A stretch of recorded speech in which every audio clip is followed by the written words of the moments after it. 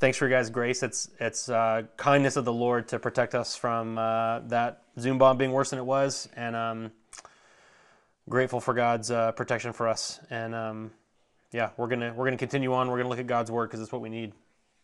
So I am really thankful to you guys so much for tuning in, and I do hope you're able to enjoy celebrating Easter.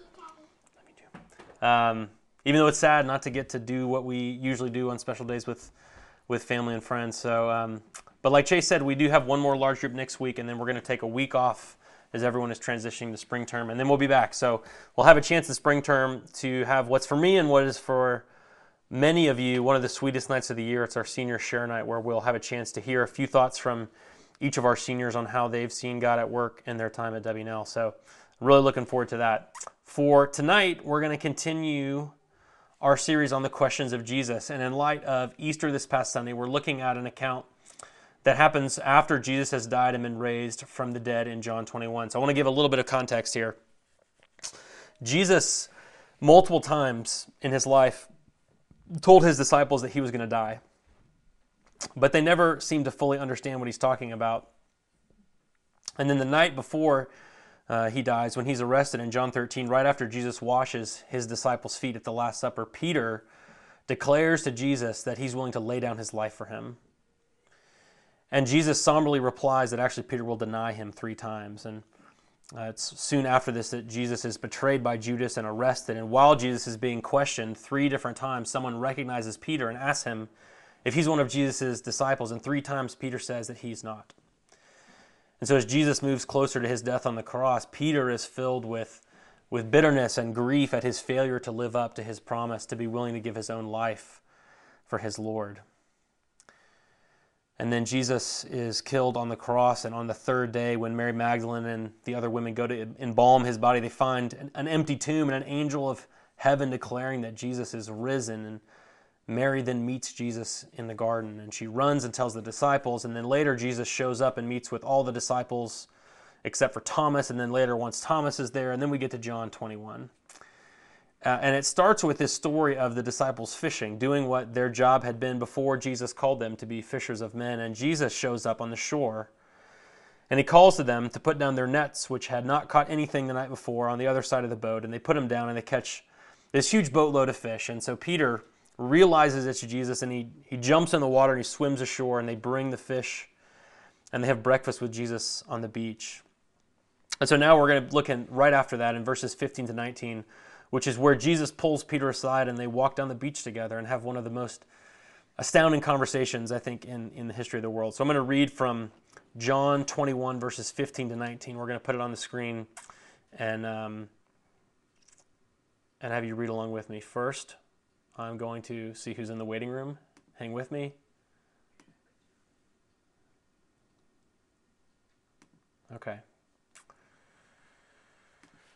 This is God's word from John 21. When they'd finished breakfast, Jesus said to Simon Peter, "Simon, son of John, do you love me more than these?" He said to him, "Yes, Lord, you know that I love you." He said to him, "Feed my lambs." He said to him a second time, "Simon, son of John, do you love me?" And he said to him, "Yes, Lord, you know that I love you." He said to him, "Tend my sheep." He said to him the 3rd time, "Simon, son of John, do you love me?" Peter was grieved because he said to him the 3rd time, "Do you love me?" And he said to him, "Lord, you know everything. You know that I love you." And Jesus said to him, "Feed my sheep. Truly, truly, I say to you, when you were young, you used to dress yourself and walk and wherever you wanted. But when you are old, you will stretch out your hands, and another will dress you and carry you where you do not want to go." This he said to show by what kind of death he was to glorify God. And after saying this, he said to him, "Follow me."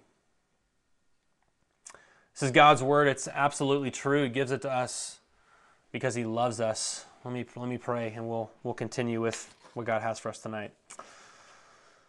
Lord, I just confess I was unsettled by the call getting interrupted, and I need you right now. We all need you right now. Thank you that your word is true and good and beautiful, and it's life. And I pray that you'd help us by the power of your Spirit to enter in this night. In Jesus' name, amen. I usually start by telling a story to to get you to imagine some particular point that I'll be making about the text that week. But this week, the scene itself is so evocative that I want us to try and just imagine what it would have felt like to be there with the disciples as they ate fish on the beach with the crucified and risen Christ. And we'll focus on what Peter's experience would have been. It's been about 10 days now since Jesus was killed on the cross.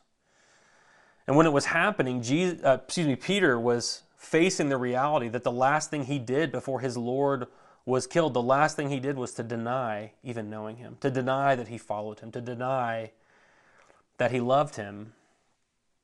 And then grief and mourning and heartbreak, and then Mary runs in the room with the wild news about seeing Jesus alive. And then he's there, and you've seen him, but you haven't been able to talk to him alone yet. And now you're sitting around the fire in the morning light. And for the rest of the disciples, there's this sweetness, this joy, this peace of sharing a meal with Jesus who's conquered death. But what would it have felt like for Peter? Was he staring at Jesus, or was he keeping his eyes on the fish on his plate, stealing glances at Jesus, wondering what Jesus is thinking about him? Is Jesus angry? Does he still want me here? I denied him. Does he know about that? Can you feel how tight Peter would have been?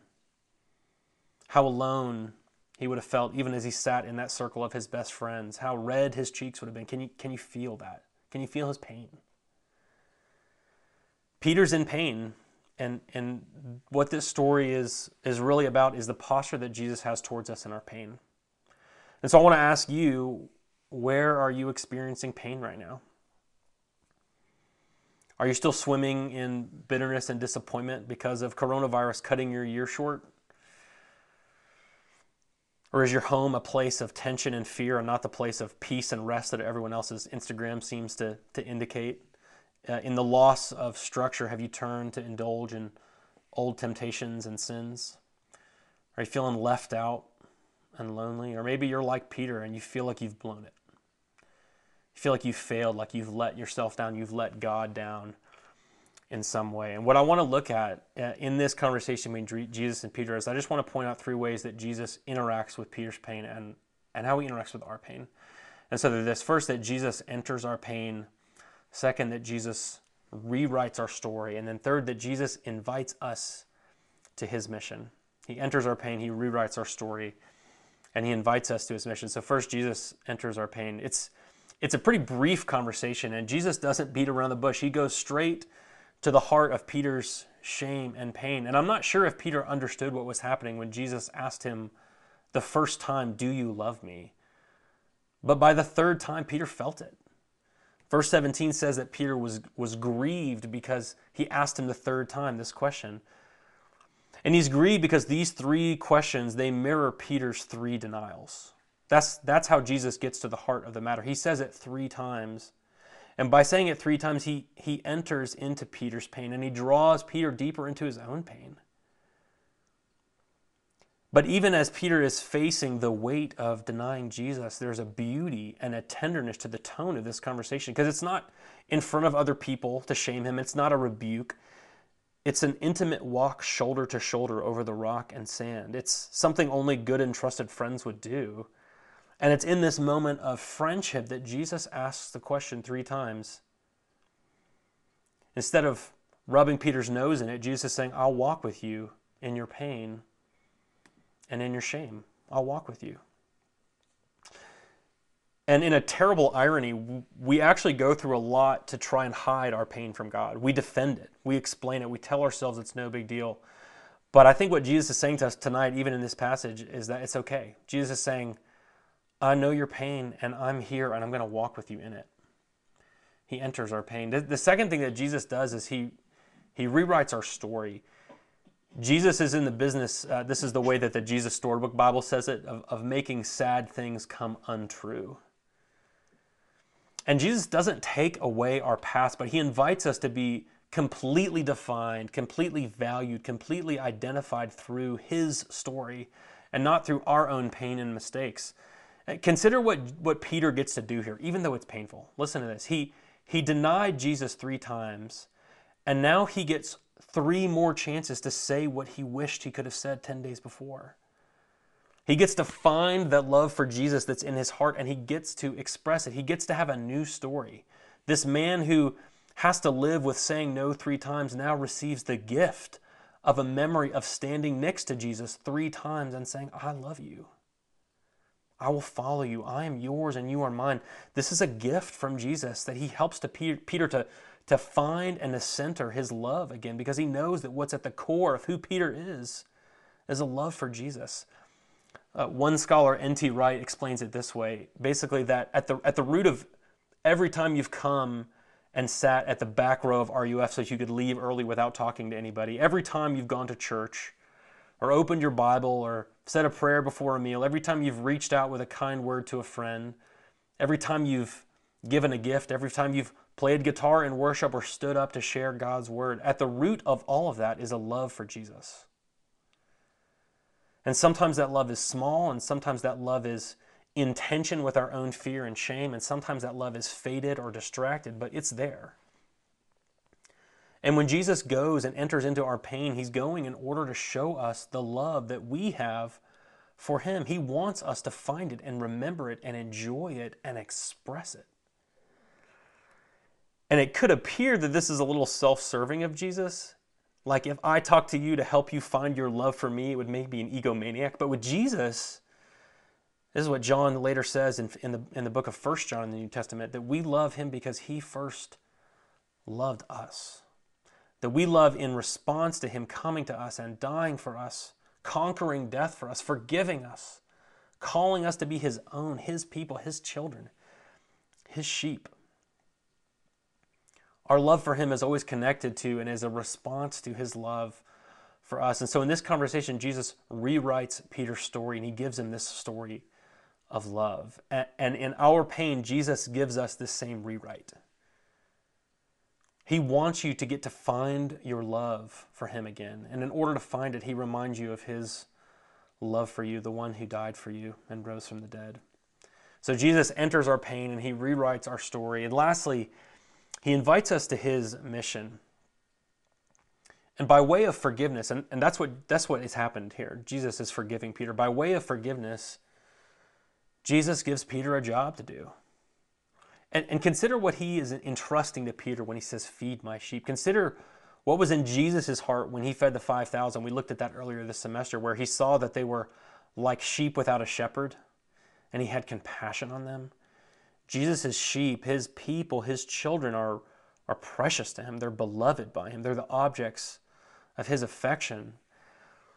And he entrusts them to Peter's leadership and care. Jesus is sharing his work, his job with Peter. And it's not a power trip for Peter because it has this built-in humility.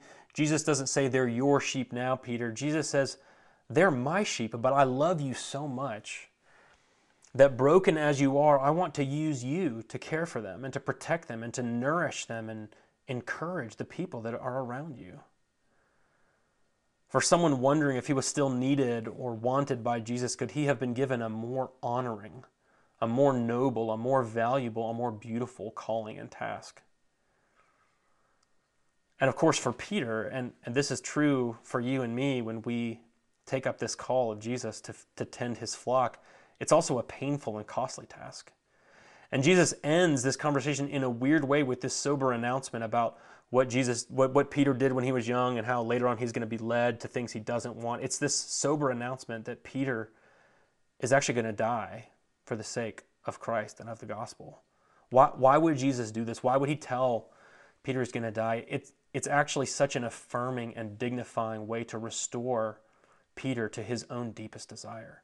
Because in John 13, which we talked about a second ago, when Jesus predicts that Peter's going to deny him, Peter claims that he'll lay down his life for Jesus.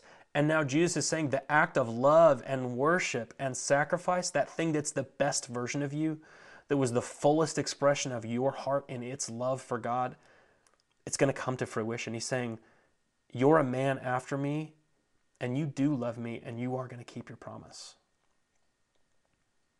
It's not the same promise he asks every one of us to make, but it's the promise that Peter wanted to make. And I think for us, could there be a more important time for us than this season of coronavirus, for us to be reminded of the mission that Jesus has invited us to and called us to?